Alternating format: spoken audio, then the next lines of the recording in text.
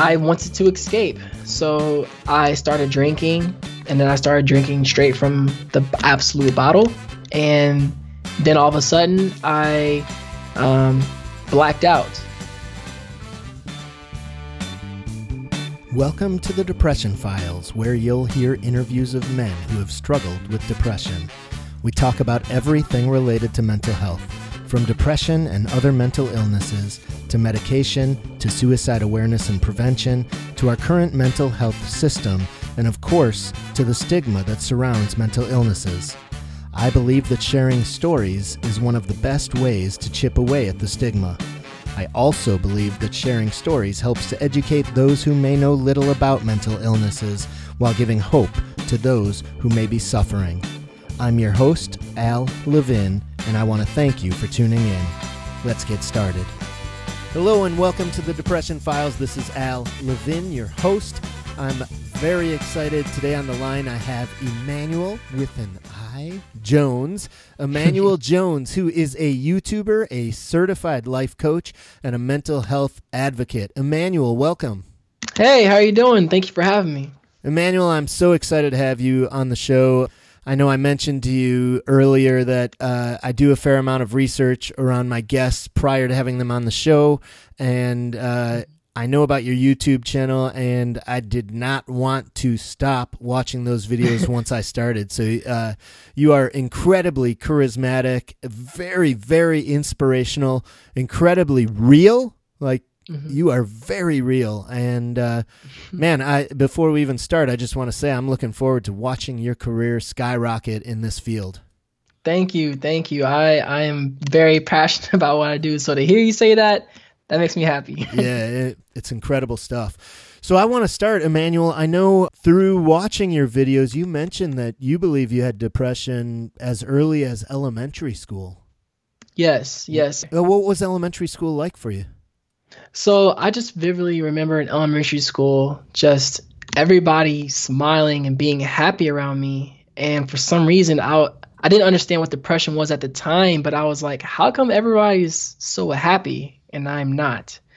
I vividly remember that even as an elementary school student. And can you give any particular examples looking back about any kind of particular symptoms that you were dealing with? More so in middle school than elementary school. In middle school, I remember talking to my parents and asking them, I said, how come everybody is happy around me? And they said, what do you mean? I said, well, when I go to school, I constantly think about going back home and sleeping, or I constantly think about, just sleeping and not waking up. And they're like, that's not a good thing. So that was just one sign that I didn't enjoy necessarily going to school / I didn't enjoy just being in the moment, just, being here. But that was middle school. And was sleeping a lot something you actually did? Yes. I used to sleep very often because it was kind of like an escape. And I just remember, having thoughts of, man, I don't feel happy. I don't feel like being here. I'm not, just feeling down, feeling depressed. And nothing seemed to bring me, positivity or happiness. Yeah, that's interesting. For me, as an adult, I experienced that as well. Like, I could not sleep actually, but trying to sleep and being behind my closed bedroom door was like a safe space for me. Understandable. It's like your own personal space to kind of be by yourself, away from others. Exactly. So in middle school, did people realize this? I know you said you shared. Was anybody concerned? Did anybody say, maybe you should talk to a counselor about this? To be honest, no, because of me. So many people that deal with depression, as you know, it's easy to put on a face. It's easy to act like everything's okay when it's not. And I, as my mom says, was born smiling.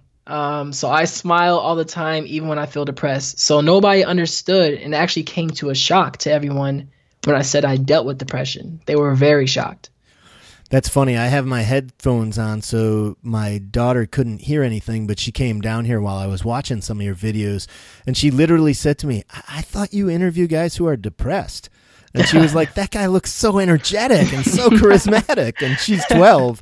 And I was like, yeah, Wow. that's part of the issue of depression. People It mask is. it and really do what they can to hide it, Mm-hmm. which just makes it all the more dangerous, right?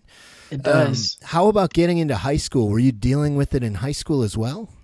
So high school was when I recognized that something was off because there was a week where I didn't speak, where I actually thought that speaking wasn't something that I need to do anymore because anything I said didn't matter. And I had this mentality that I could bring other people happiness, but I couldn't have happiness for myself. So, yes, high school was the time where I really realized that I dealt with depression or something was off. Right.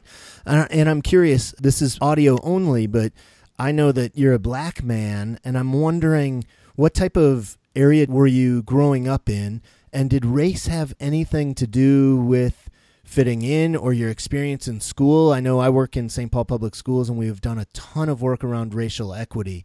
Hmm. And so I'm just curious about, living with a mental illness and going through middle school and high school. Were there other people of color around? And what was your experience like as a black man or a black young Hmm. person dealing with depression? So, this is actually, I'm going to try and make this answer as short as possible. In middle school and high school, I went to a predominantly black middle school and high school. And I didn't fit in because I was called something called an Oreo, where black on the outside, but white on the inside. And in the black community, we're taught that we're not supposed to speak about our emotions. We're supposed to be hush hush. Luckily and thankfully, my family allowed me to be able to talk about my mental health openly. But then I went to a predominantly white college, and everything, even though I still dealt with depression, it was the complete opposite. I fit in, I was one of the most popular students on campus, and my whole experience was different. That's really interesting because, like I mentioned already, just the charisma you have a huge smile, and I would imagine just an amazing high school experience. Obviously, depression can impact that incredibly Hmm. negatively, but it's really interesting. And you're saying you were considered an Oreo. I've heard the term, but Hmm. primarily because you did speak about your emotions, you did speak about your feelings, and that was what created that nickname for you? That nickname for me came from the stereotype of black people sagging their pants, speaking improperly, listening to certain music. And I did none of those things. I didn't sag my pants. I speak very articulate. And people were like, "You're not the typical black person." And that makes me ask the question, of course, well, what does that mean? So Right. I didn't fit in because simply I was proper. And that wasn't what most students were, I would say, in middle school and high school. Right. And it was seen as quote unquote acting like a white person. Yes, Right. exactly. Right. Exactly. So you get to high school, that's difficult, but you make it through. You're getting to classes and everything all right? So I'm getting to classes and everything all right. But the thought of I don't feel like being here started to creep in. And that segues to college where everything happened, where everything changed, if you will. What do you mean everything changed? In college, I my junior year, I went through a breakup, and not knowing that I dealt with major depressive disorder and generalized anxiety disorder, I spiraled downward, and I traveled to Barcelona and almost didn't make it back due to over drinking. Wow. So Yes. you were dealing with a breakup and you think that was the cause of was that your first major depressive episode, your junior year due to the breakup? I would say that's my first major episode. Things led up to that, uh, yeah, that episode definitely was caused by that breakup, and it was a buildup of multiple smaller events, but that kind of pushed me over the edge. Okay. And were you going to Barcelona just to travel a bit or to study? I went to Barcelona for an internship for graphic design, and I'm currently a graphic designer today. Awesome. That's really Yeah. cool. So how long were you in Barcelona, and what was that like? I mean, you made it sound like you barely made it back. Tell us about just how bad the depression got. So I had just turned 21 and I went to Barcelona for the internship and I wanted to escape. So I started drinking and then I started drinking straight from the absolute bottle. And then all of a sudden I blacked out. On the way home, I was mugged. And that night and the next day, let's just say I had alcohol poisoning and I should have been taken to the hospital. So I barely made it out of that one, but that was the first episode, if you will. Wow. Was that your first time drinking, or had you always drank socially and you just overdid it that time? I always drank. I always drank socially, excuse me. And that was the first time where I decided I kind of don't care about my limits since I want to escape so bad. Right. So it was your way of self-medicating. Yes, yes. And I know you did mention in one of your YouTube videos that you are an alcoholic. Yes, I am a recovering alcoholic. I am doing a lot better than I was, and I've overcome a lot of tribulations, but I'm here today standing strong, and it is no longer a big part of my life. Right. That's fantastic. And you mentioned a mugging. Did you get hurt? And do you remember any of that, or was it when you were so drunk that you don't remember? I just remember holding on to my passport and holding on to my credit cards as much as I can. And then I woke up the next day and my wallet was on the ground, shredded. Everything was everywhere, but I still had everything. I wasn't hurt. The guy ran away. I'm not sure why they ran away, but they did, and I'm happy about that. Wow. Crazy experience. Yeah, so very tell crazy. us, so you come back home, Mm-hmm. you've been dealing with a major depressive bout, you're drinking pretty much off the chain. You get home, and how do you address this then? So it's senior year of college, and I am actually voted to be speaker for my class. Wow, congratulations. That's phenomenal. Thank you. And to answer your question, I say that because I came back and I was still able to function in the way I needed to. It's just inside I was tore up. So So you I still was, weren't getting any kind of help. You were just kind of pushing your way through it. yes, kind of like going through the motions, getting what needs to be done or like the basics done, just to get by. Right. Yeah, yeah. And you get voted to speak. And does there come a time before you speak or throughout your college career that you actually reach out for help from the drinking or from the depression? No, so there was one time I went to see a counselor, and that's when I learned. They said, well, usually the people that look the happiest are sometimes the most depressed. But no, to answer your question, I actually didn't get help until a few years after college, after my attempt of suicide. Okay.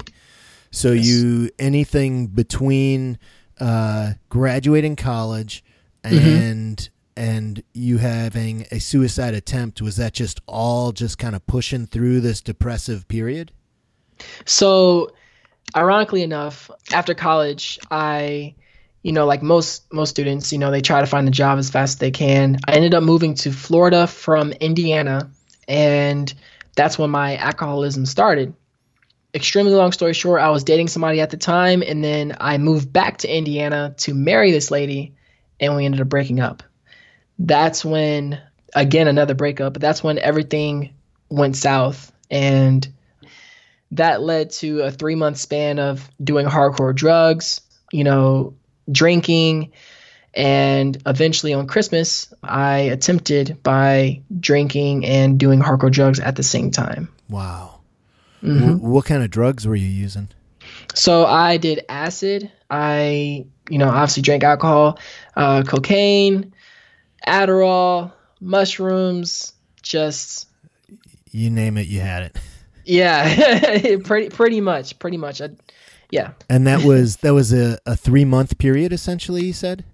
that was a 3 month span. Okay. Yes. Yeah. And it culminated with your attempted suicide. hmm And tell us then, you wake up. I mean, what happens from your attempt? Did somebody hmm find you, or how did you get help at that point? So as I was in my apartment and I was, laying on the ground, and my dad called out of nowhere, and I heard his, the cell phone ring, and that actually saved my life because if nobody called me that day, I would have just been there, by myself. But my friends came over, they helped me recover, I made it through, and then after that, I said, ironically enough, I still didn't get help, Wow. but a year later, I was contemplating again, and that's when I finally said, enough is enough. It's time for me to get help. Wow.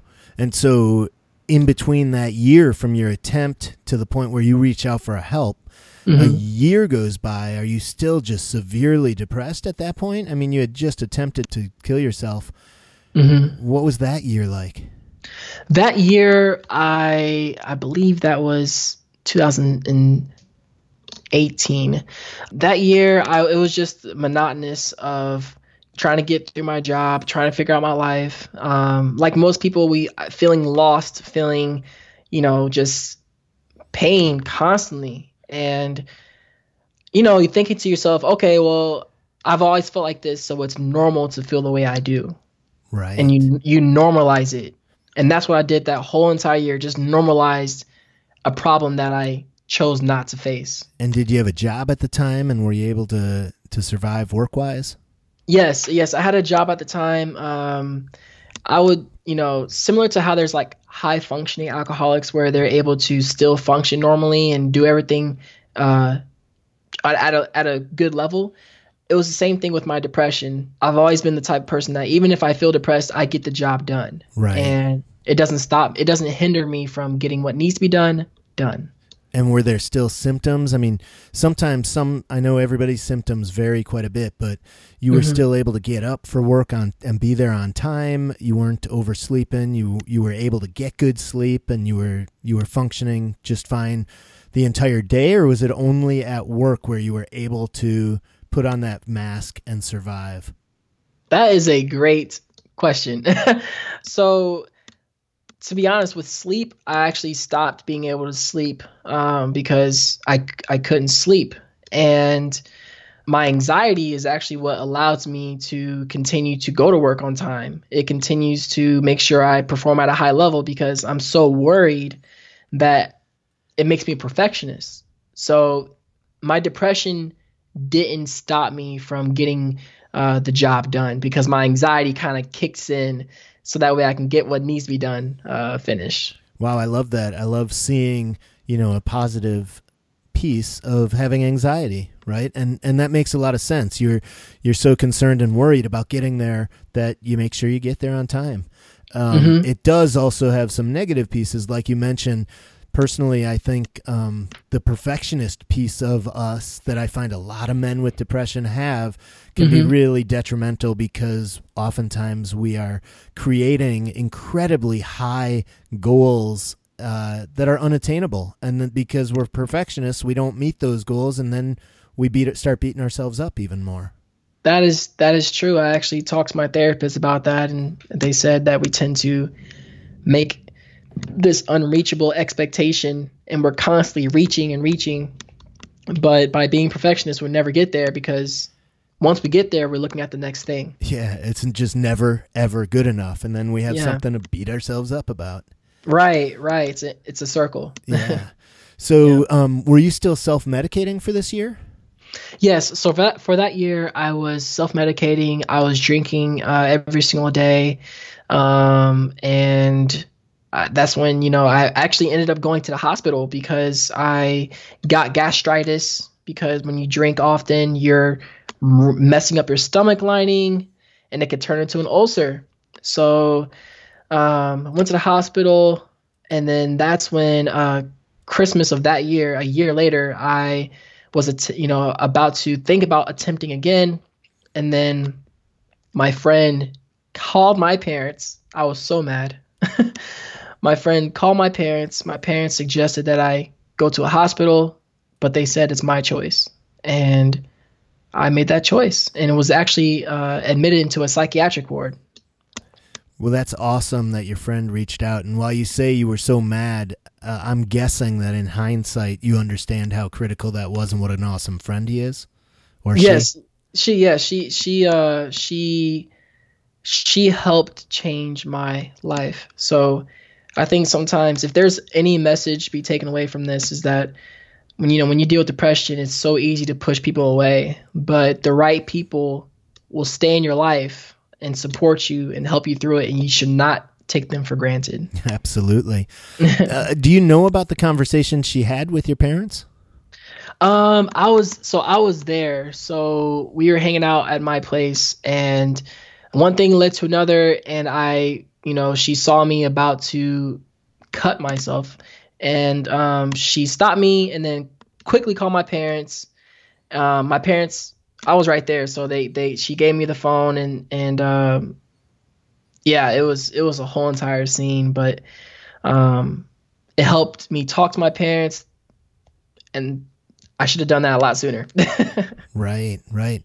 Well, I do know, since we're mentioning your parents, that one of many of your beautiful YouTubes is on Mother's Day, and you tear up talking about how much you love your mom and how much she supports you, and how you couldn't ask for anything more in a mom. And I think this just fits that perfectly correctly, right? Like, yes, supporting you in this way and also not forcing you. They also knew they probably couldn't force you at that age. Like, they can't make you go. So I'm sure they urged you to, and clearly whatever they did was the right thing, and it helped get you there. Yeah, my parents are the best support system there is, and I have made it to where I am today about 99% because of them. I bet they're very proud of you. They are, and I'm very happy to have them as parents. So tell us, so you have that conversation, you decide on your own to get help. So what steps do you take? So I admit myself into the hospital, and so you drove yourself straight to the hospital, no appointment or anything, and just go into the ER? I just went into the ER. Okay. I went to the ER. Yep. And you said?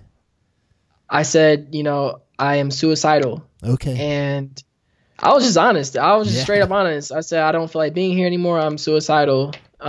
Which is awesome, because I also know how difficult taking that step can be, and I know just how life-saving that step can be. Yes, it's a big step to take, being honest with your situation. Yeah. I think that depression, it makes you really think to yourself about all these negative, bad things. But one thing it doesn't tend to do is give you courage to say, I am hurting. Like, it doesn't get, to tell somebody else that, it doesn't make you want to be vulnerable. Right. For me, and I think for a lot of men, there's a lot of shame about it. You don't want anybody to know. You don't want to talk about it. Mm-hmm. So that's awesome. So you step into the ER, you say, I'm suicidal, and they say, like, what happens next? Walk us through it. Yeah, so I walked in there, and I said I was suicidal. They had me sit down. I had to fill out this stuff. They immediately, after some time, obviously, but they take me back to, where this thing, and I go into this like middle place, like kind of like a waiting room, but I don't have my stuff with me. I'm wearing this cloth or cloak. The little gown? Yeah, the gown. Thank you. I'm wearing this gown. I wait there, and then they say, all right, we are going to admit you into the psychiatric ward because, I'm a danger to myself. So I get admitted. What were you thinking at that moment? Were you expecting that, or were you like, holy crap, this is real? In that moment, I kind of was, I would say I was dazed. Uh-huh. I was so depressed and so out of it that I wasn't even in the moment. I was kind of just going through the motions. I was like, okay, whatever. Like, I don't care what happens. you know. Right. A bit surreal, I bet. Yeah, surreal. That's definitely the word, surreal. Yeah. But then they admit me, and I spend 5 days there, and it's a combination of multiple therapy sessions. A psychiatrist, diagnoses you, which that's a whole different story. I was actually misdiagnosed, but Okay. What diagnosis did they give you at the time? bipolar depression. Okay. Bipolar depression. So, And I want to ask you about that too, because I know you mentioned bipolar depression, and I'm curious because typically I hear it either described as bipolar 1 or bipolar 2, and both are typically accompanied with depression, but I haven't heard the term typically bipolar depression unless maybe somebody is describing the type of depression they're going through because they have bipolar 1 or bipolar 2. So yes, can you elaborate? yes. So I'm saying bipolar depression, but it is bipolar disorder type 2. Okay. Yes. Gotcha. But I don't actually have bipolar disorder type 2. Which you I just recently found out about, right? just recently found out about that. Like 3 weeks ago, I think, from what I saw. Yeah. You really do your research. I'm trying, man. I'm trying. Well, let's, before we get into the misdiagnosis, which I really want to hear about, because that's an important piece of your story. Yes. And it's an important piece and I know you said you wanted to hear if anybody else, I guarantee you many others are misdiagnosed. Typically, the misdiagnosis I've learned about from this podcast in particular and meeting a lot of men is that typically people go through a major depression and they get diagnosed with depression. They go on an antidepressant and they go into a full-blown mania because of the meds. And then they realize they actually have bipolar disorder. I don't know if I've heard of too many people, or any maybe, that were diagnosed bipolar disorder and then it's changed to major depression and generalized anxiety, like your case. At any rate, I will stop talking so you can tell us, you get diagnosed, you're in there for 5 days, there's some therapy, they give you meds based on their bipolar disorder diagnosis. Yes. And what are those 5 days like? No, all we had was TV. You're not allowed to have your phone, have your belongings. You had to wear a gown at all times. And it was quite an interesting experience because you're placed with other people that deal with a mental illness, from schizophrenia all the way to depression. And that was quite an interesting experience. They serve you food. It's kind of like, I don't like to make this comparison, but it's kind of like you're in jail, but you're being taken care of. Right. Yeah. But it is it sounds like in your case, it was a bit therapeutic. There were some courses and some learning as well. Yes, there was therapy sessions, and they gave you worksheets. They gave you different types of skills to practice when you're feeling depressed or you're feeling anxious. Or awesome. That's really cool. Yeah. That's cool because some of the men I've learned who have had a suicide attempt go into like a 72-hour hold situation where essentially it's like, here, we're going to try to get you medicated properly and we're going to make sure you don't kill yourself, and then you're out the door. And that's sad. Very little. Yeah. So it's nice to hear that there was some therapy involved with this and homework and worksheets. Would you describe it as a good, healthy experience, one that helped support you? Actually, I've never thought about how that experience impacted me. I would say it's an experience that I needed to have, and it started my mental health improvement journey. So even though like I was misdiagnosed, it still was a step for me to take to say, I'm going to get help outside of myself. So it was a very helpful experience in that way. Right. And how long ago was this again? This was January of 2019. Okay, so almost approximately a year you lived with a misdiagnosis and being treated with a misdiagnosed. Yes. Okay. Yes. It's been an interesting year, but here we are today, and I'm happy to say I believe we got the right diagnosis. So take us to the point. You walk out that door after 5 days, and how are you feeling? And are you kind of freaking out? Like, okay, now I'm on my own again. And 5 days ago, I wanted to die. Right, right. I left feeling a bit of hope because I was hopeful that the medication would help. Right. And I was kind of, a little bit like, is it really going to work? Doubtful. But I was so ready to get out. Yeah, I was so ready to get back to my family, my friends, my apartment. Right. Um, And did you start with a therapist at that point, or any other therapy after that situation and leaving that hospital? yes. So they actually make sure that you are set up with a therapist at least for a few months afterwards. But in 2019, I actually ended up going to therapy for about a month or two, and then moved to Florida. So I wasn't able to go through the full process of what it's like to go through a psychiatric ward and then the outpatient program. Right, right. And Yeah. what caused you to move? Was this another situation with another woman? No. So this time I moved for a job opportunity, which I currently am still at. Oh, awesome. And Cool. yeah, and that's any suggestion for somebody, or quick suggestion for anybody, is if you're moving, make sure you are still setting up the necessities for your mental health, because I did not. Okay. Wow. So tell us about that. You were still on medication at the time of the move, but no therapy?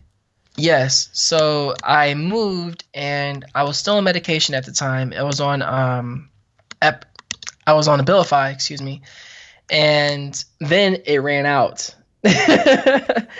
And you had no prescribing doc there. I had no prescribing Oh, no. doctor. So I went through withdrawals. It was terrible. And most of these meds require you to wean off as well, and you probably just were cold turkey done. It was cold turkey. Whew.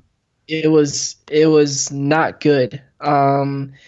And I didn't get, as you know, I didn't see a professional until I believe it was October of last year, and then I had to wait until 3 weeks ago to see a psychiatrist. So again, if you move, take action into setting up the necessities you need for your mental health. Wow, so there was quite a bit of time there where you had no meds, no therapy. Mm-hmm. There was. And but you were surviving okay, and you didn't go back into the drugs or alcohol or anything? I did. So I did go back into the alcohol, and I didn't go into hard drugs, but I noticed that my emotions were all over the place again. I felt depressed at some moments. I felt manic at some moments. It was just all over the place. Yeah. So that's how that process was during that time. And how did you finally connect then with a therapist? So I talked to a few coworkers about the system here, like where is the best place to get, a doctor, get some help. They told me about a system here, and I made the call. Again, I took action to improve our mental health, and I made the call. They set me up with a doctor. From there, they set me up with a psychiatrist, and I'm going to be seeing the psychiatrist again for the second time this month. Awesome. That's fantastic. Yeah. And so now take us to the very appointment about 3 weeks ago where a psychiatrist tells you, no, you know what? You do not have bipolar disorder. Actually, you have major depression and generalized anxiety. Yeah, I went to the appointment and, felt kind of happy to get an appointment with a psychiatrist. And then he asked me tons of questions, was very thorough. And that's when he says to me, Immanuel, I will strongly be able to say that you don't have bipolar depression. I'm strongly believing that you have major depressive disorder and generalized anxiety disorder. And I looked at him, I was like, Oh my goodness. I've been taking medication for a year for bipolar depression. He was like, well, it makes sense that you feel the way you do because that medication's for something else. So surprisingly, I wasn't upset. I wasn't mad. I wasn't disappointed. I was like, yay, there actually could be something better for me out there. There actually could be something that could solve what I'm going through. I felt happy. I kind of felt relieved when I heard that news. So just to make sure I understood correctly, what made you happy was really the fact that you had been on medicine and hadn't really felt so great ever on the meds. Mm-hmm. And now knowing that you have a diagnosis that you're very hopeful is accurate, they can actually treat you properly and give you the correct medicine. And you're really hopeful that having the correct meds will actually make you feel better. That is exactly what I'm saying. Yeah, that is awesome. Yes, I do want to make sure I say this. A lot of times doing YouTube, I get a lot of comments, and a lot of people say, I just went to see a psychiatrist, and they say I have depression. And they say it in a very sad manner. And I just want to say, really think about what you just said. You finally most likely have a reason why you feel the way you do. So now that you know that reason, you can do something about it. That's a really good point. Yeah. A really, really good point, because I strongly believe, and it's probably obvious, that when you get to a place of hopelessness, man, that is a dangerous, dangerous place to be. It is. It is. It's hard to get out of. Oh, It's hard to get out of. So you are now on different medications, and are you seeing a talk therapist as well? They suggested that I see a talk therapist, but currently I'm not seeing a talk therapist, and I think I might change my mind because there are things that I could work on, and I think that CBT could be very helpful. Yeah, I say go for it. Go for it. Why not? Yeah, that's true. It could only help. And then for people who do try a psychologist or a talk therapist, one of the things I always say is, you probably realize this, Immanuel, but you really have to find somebody you click with. And I would say don't discount the therapist after one appointment, but give them a chance for 2 or 3 appointments. And if you aren't clicking, don't give up on therapy, but try somebody else. Because if you find somebody you can really connect with, really trust, then I think that's when the work can really begin. Yes, I agree. A lot of people, give up right after one session. I'm like, or they give up after a bad experience. My first therapist made me cry. Wow. But that didn't make me say all therapists are bad. Just I didn't mesh with that one. Yeah. So right now, you're still in that very hopeful spot, and you're excited about the psychiatrist you're seeing and the new course of medications. Yes. The Awesome. medication makes me feel a lot better. I have my moments, but I'm hopeful. Yeah, we all do, but I'm hopeful for the future. That's really cool. I want to hear about your YouTube channel. And first of all, if you don't mind me asking, how old are you? I am 26 years old. I turned 27 in May. You are older than I thought. Man, you could pass for like 23 probably on your current YouTube videos. And the early ones, holy smokes, like you could have passed for 15, I think. But like I said, I certainly don't mean that in any kind of negative way. You are just so positive, enthusiastic, charismatic, and real. I mean, thank you. You shed the tears when you have to shed the tears, and you tell it how it is. And it's really, really impressive. You have over 10,600 subscribers. That's phenomenal. Thank you. And correct me if I'm wrong, but I think I don't know if I got this right. I was imagining that you started YouTubing before you ever spoke about depression. There were other topics originally. Yes, I am still shocked that you know all this. But yeah, I started YouTube 3 years ago, and it was about everything. But then in June of 2017, you had one that said what depression feels like, and I think that might have been your first one. That was it before that? It was after that, but you really know your stuff. I ended up changing the channel to Depression Talks March of 2018. and 19. No, wait, sorry, 2018. Okay. Okay. Yeah. So June of 2017, you have a video that talks about what depression feels like. Hmm. And man, I really want, first of all, I think anybody listening to this show, please check out Immanuel Jones's YouTube channel. It's phenomenal. But this June 17th of 2017 video, you title What Depression Feels Like.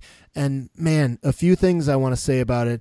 First of all, it's so real, and it is so, you're a very talented dude who is really creative. And you had two of you up there. One was the depressed you and one was the non-depressed you. And you were talking to both. And then I also, so that was incredibly cool. And the way you did it and how the positivity fades away, and one of you, the positive person, faded away. And then what I also just really, really appreciate was, even though the entire video was around depression, you said, I'm going to end on a positive note because that's important to me. So you managed to talk about some real serious, real heavy stuff and leave people with a sense of positivity and hope. Yes, well, honestly, just hearing you say that, it's really motivational, because it makes me, want to watch inspired to keep going. No, no. Yeah, no, you're right. I'm glad because you should keep going. Holy smokes, 10,600 subscribers. Clearly, you're having an impact on people, and I know you get a ton of comments and so forth. So I hope it's not just me sharing that with you, Immanuel. I hope like you are making a huge difference. So your YouTube channel, I want to make sure as a non-YouTuber that I get this right. Like your YouTube station is titled Depression Talks or DT Nation. Did I get that right? And if not, please share with the listeners. Yes. So Depression Talks is my YouTube channel, and the YouTube community is DT Nation. You can find that on Facebook. Just type in DT Nation. I have a private DT Nation Facebook group. And YouTube, just type in Depression Talks or Immanuel Jones, and you'll find the channel that way as well. Immanuel with an I. Immanuel with an I, yes. Right. Immanuel. Hey, share with us, how'd you get into the YouTubing? I actually used to be a dancer. I used to be a hip hop and a freestyle dancer.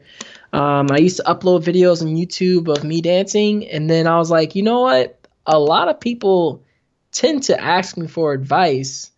Why can't I just help more people than the people around me?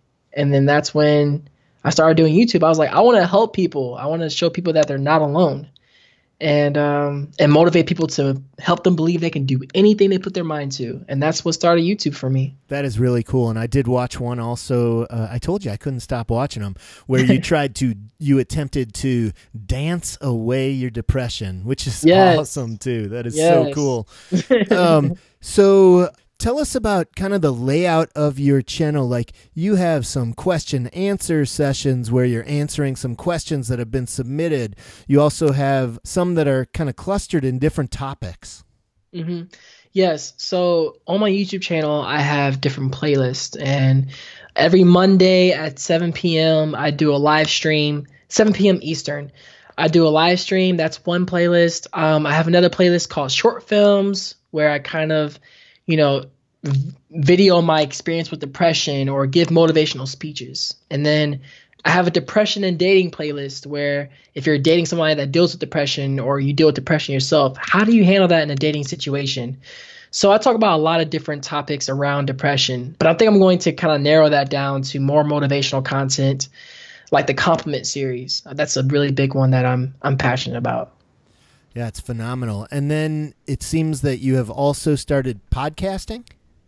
Yes, I do have a podcast. It's called the Depression Talks Podcast.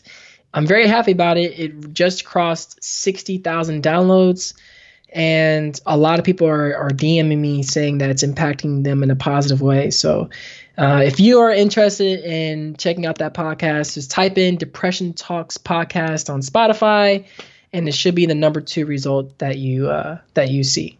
Awesome. I know it's on iTunes as well, right? Yes, iTunes, Stitcher, Google Podcasts, anywhere a podcatcher can be found. Fantastic. How do you make time for all of this? The videos, the podcast. That's a good one. I don't know. No, honestly, to answer that question, if you want something bad enough, you'll make time. And it's a priority for me that I help show people that they're not alone. So, yes, I have a full-time job. After work, I'll spend 4 or 5 hours working on business stuff, life coaching, editing videos, shooting video, editing podcasts, and it's all worth it every time, knowing that that episode is going to help show somebody that they're not alone. That is so cool. And would you say you have a preference of the YouTubing versus the podcasting? Which one do you have a favorite? Lately, actually, it's been YouTubing. At first, it was the podcast, but now it's been YouTube because I feel like I give a kind of a deeper impact through YouTube, and at least for me. But the podcast is a very close second because a lot of people have told me how it's impacted them in a positive way emotionally. So for me, it'd be YouTube and doing live streams on YouTube. I love doing that. That's awesome. So I would say they both, to me, are incredibly impactful. I love, love, love the YouTube stuff. And for me, it's just like your videos are, first of all, like I've mentioned a few times, you're just such a positive guy. You got a great smile on your face. You talk real, right? And you just put so much creativity into your videos. And even as a podcaster myself, I feel like the podcasting can be incredibly creative, but not half as much as what you can do with video. Right. That's true. You know, it's to me a podcast is a bit easier to edit, but a video gives a bit more, since it's visual, you know, you kind of connect with it just on a different level. Absolutely. A much higher level in my mind. But you know, everybody's different. People love different platforms. And I should not be down talking podcasts because that's my motto. All right. So, hey, tell us a little bit about your coaching as well. So you do some life coaching. I wanted to make sure people knew how to reach out to you if they'd like to contact you for some coaching. Yes, if you would like to contact me for coaching, because I help people learn how to live with depression so that way they can live their best life with depression. Email me at emmanueljones@outlook.com. Again, that's Emmanuel with an I, so I had to spell it out. IMMANUEL Jones@outlook.com. And I would love to work with you. Awesome. I will have that as well as your other websites on the notes next to the episode as well. And Immanuel, before we wrap up here, I want to ask you, what is your biggest piece of advice or something that you would share with a listener who might be struggling right now? That's a good question. Okay. If you are struggling right now, there's two things I want to say. One, you are not alone. There are countless amount of people that go through mental health and go through depression and feel like not being here anymore. So you are not alone in how you feel. The second thing is understanding that it takes you to take action to change your life. If you want things to change, if you're not happy about your depression, you're not happy about where you are in life, get professional help and take action right now to bring about change in your life. That's what I would say. Awesome. I love it. Well, Immanuel, I want to thank you. I want to tell all of our listeners, I just want to give you one more shout out. Please check out Immanuel Jones's YouTube channel. Check out his podcast. But once you watch one of his videos, I think you're going to be up late watching them. So make sure you check it out early enough that you can watch them and not go to bed too late, because we know how important sleep is for your mental health.